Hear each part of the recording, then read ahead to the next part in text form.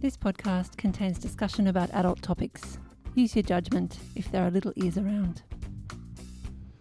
Welcome to Doing It. This is a podcast made by Family Planning Victoria. FPV has been running for over 50 years now. We run education programs for schools, communities and medical professionals across Victoria. We also run sexual health clinics in the city and Box Hill in Melbourne. My name is Anne. I'm part of the FPV schools and community team. We run classes for all year levels on bodies, growing up, puberty, sex, reproduction, babies, relationships. This podcast is for parents and carers of school-aged children so that we can share what goes on in a relationships and sexuality education class and help support these sorts of conversations at home. Today, I will be asking FPV CEO Claire Versenga about something which is often seen as controversial in school relationships and sexuality education: pleasure. Adults know that one of the main reasons that people choose to have sex is the pursuit of pleasure.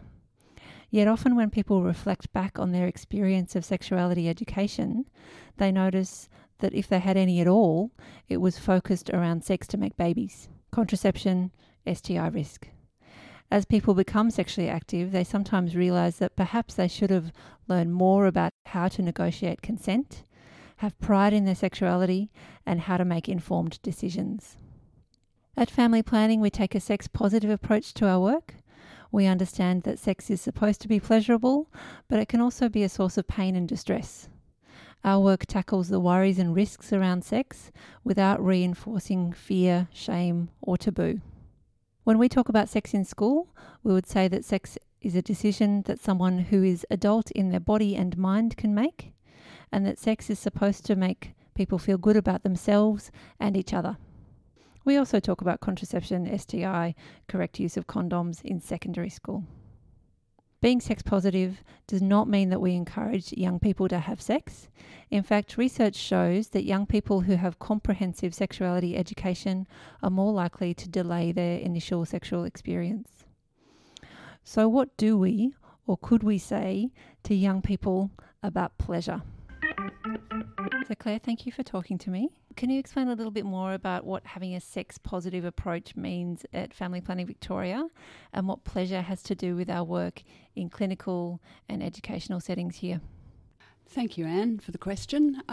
Sex-positive approach to our education and our clinical services is about ensuring that people have the information that they need, the health literacy that they need, that they know their rights and responsibilities to enjoy something that is a fundamental part of our human experience, our humanity. It's something that everyone at some time in life will hopefully have the opportunity to enjoy, and having a positive approach to that means that true contribution to health and well-being is made through intimate relationships. In 2018, you hosted a forum entitled The Pleasure Agenda that brought together professionals from many sectors. What was the outcome of that discussion? So the forum was held in Melbourne, as you said, in 2018. We had representatives from universities, so researchers, from government, so the people who make the policies, education, so our teachers who go into schools and provide reproductive and sexual health education, and from clinicians who are working in our clinical services. We're also fortunate enough to have some people who worked as sex therapists, and from the disability sector. So they brought to the table another dynamic to the conversation. What we found through our discussion was that really we need more research in this area. Intuitively, we believe that having a sex-positive approach and health and well-being are, of course, closely connected to the experience of relationships. But actually having the research to demonstrate how that does align is something that we really need to have more information on. So the research component is very important. Secondly, we identified that we need a policy environment from government that supports our work in looking at the pleasure component of reproductive and sexual health. At the moment, the word pleasure is not found in any of the policies. It's not found in the curriculum. And we're not alone in Australia. There are many countries in the world where pleasure is not generally used when discussing reproductive and sexual health. And yet we all know that intuitively it is such an important component. So from the forum that we held, we agreed to hold another forum focusing on the first part that we thought was of importance, and that was the research component. And that forum was held last year. The next thing we will do, once we have our research underway, is we'll start to work with the departments of education and health to look at setting the policy environment so that we have an authorising environment to allow this work to continue. That sort of lines up with what the World Health Organization defines sexual health as, that it's more than just being free of disease, that it's about positive experiences. Absolutely, and that's, of course, from a health promotion perspective, that's exactly what we hope to do, not just prevent disease, but look at promoting the positives of all aspects of our health, including reproductive and sexual health. The opposite approach to sexuality education, including pleasure, might be considered abstinence-only education.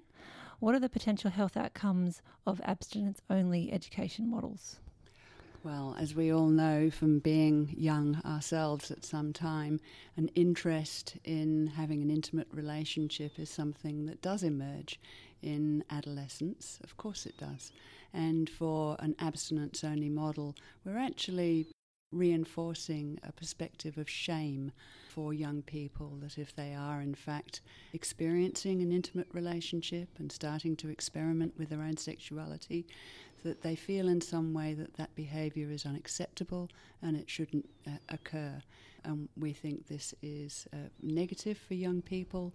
It is not good for their mental health, and it certainly is not good for the development of healthy relationships later in life. What are the barriers to having sexual pleasure as part of the way to talk about sex in schools? The area of talking about sex in schools is a difficult one to navigate at the best of times. People have anxiety around young people being educated about how to have sex, how to have an intimate relationship, what it means to experiment with your sexuality. To introduce the word pleasure, in some way there is some concern that we are trivialising the experience of intimacy and in some way making it titillating or something that is not taken seriously. However, that's completely contrary to what our intention is, where we see pleasure as part of health and well-being and part of a healthy relationship, not one that's being trivialised. What are the benefits, you've mentioned this already, what are the benefits of including pleasure as part of sexuality education? I think, as I mentioned before, the idea of abstinence being related to shame and causing mental health challenges for young people, the opposite absolutely occurs when we talk about pleasure and have pleasure accepted as part of an intimate relationship. It's part of the enjoyment, it's part of the human experience. For those of us who have intimate relationships that are pleasurable, we know how that makes you feel. It's positive, it's something you want to do again, it's something that you want to strengthen and continue in life. And for that to be part of the language we use with young people empowers them to advocate for themselves, to be able to identify what they find pleasurable, and to be able to have that as part of the consent conversation that they have with a potential intimate partner. And that really is for the safety of our young people and really supports their health and well-being. And we definitely see that in classes, that even after one session, young people are just more likely to ask questions, even if it's to us or to the staff at the school and hopefully to their grown-ups at home. Absolutely. It's that notion of having an authorising environment, that it's okay to ask questions. It's okay not to know the answers too for young people. We can't expect that they will know everything when they're young and have yet to experience so much about being an adult. And to provide that environment for young people actually provides them with the confidence and the resilience to be able to have conversations that will stand them well later in life. How could parents include positive messages about sex for pleasure with their young people at home? Be honest. Talk to your young people about why you have an intimate relationship, what you have found enjoyable about that. And I don't mean the details of intercourse. I mean talking about how you benefit from having someone who is close to you, that you can rely on, that provides you with comfort and pleasure, and is someone that's so important to you in your life and in your well-being. And I think honesty with young people, they see it, they hear it, means that they then will go forward with their lives in having an honest relationship with other people. What are your wishes for young people in terms of their sexual health? That they have the education they need, that they develop confidence and resilience around establishing good and healthy relationships, that they are able to form relationships that meet their needs, and that they're able to share that experience with their friends and their family so that others too can benefit from the same. And we can do that through having the services that we provide in terms of education, but also the clinical support, so that young people in particular, and of course other adults, are able to come to us when something doesn't feel right. They know to ask the question, and they know it's okay to find out the answers. Thank you so much for talking to me. Thank you for asking, Anne. Thank you to Claire for talking about this topic of sexual pleasure in education. I think Claire's responses were really calm and really measured. And as she mentioned, this is a topic that can lead to a lot of anxiety, especially from the parent and carer community. Some key things which stood out for me in this discussion are: positive sexual experiences are part of sexual health. Sex positive means ensuring people have information and health literacy. More research and policy guidance is needed around this issue.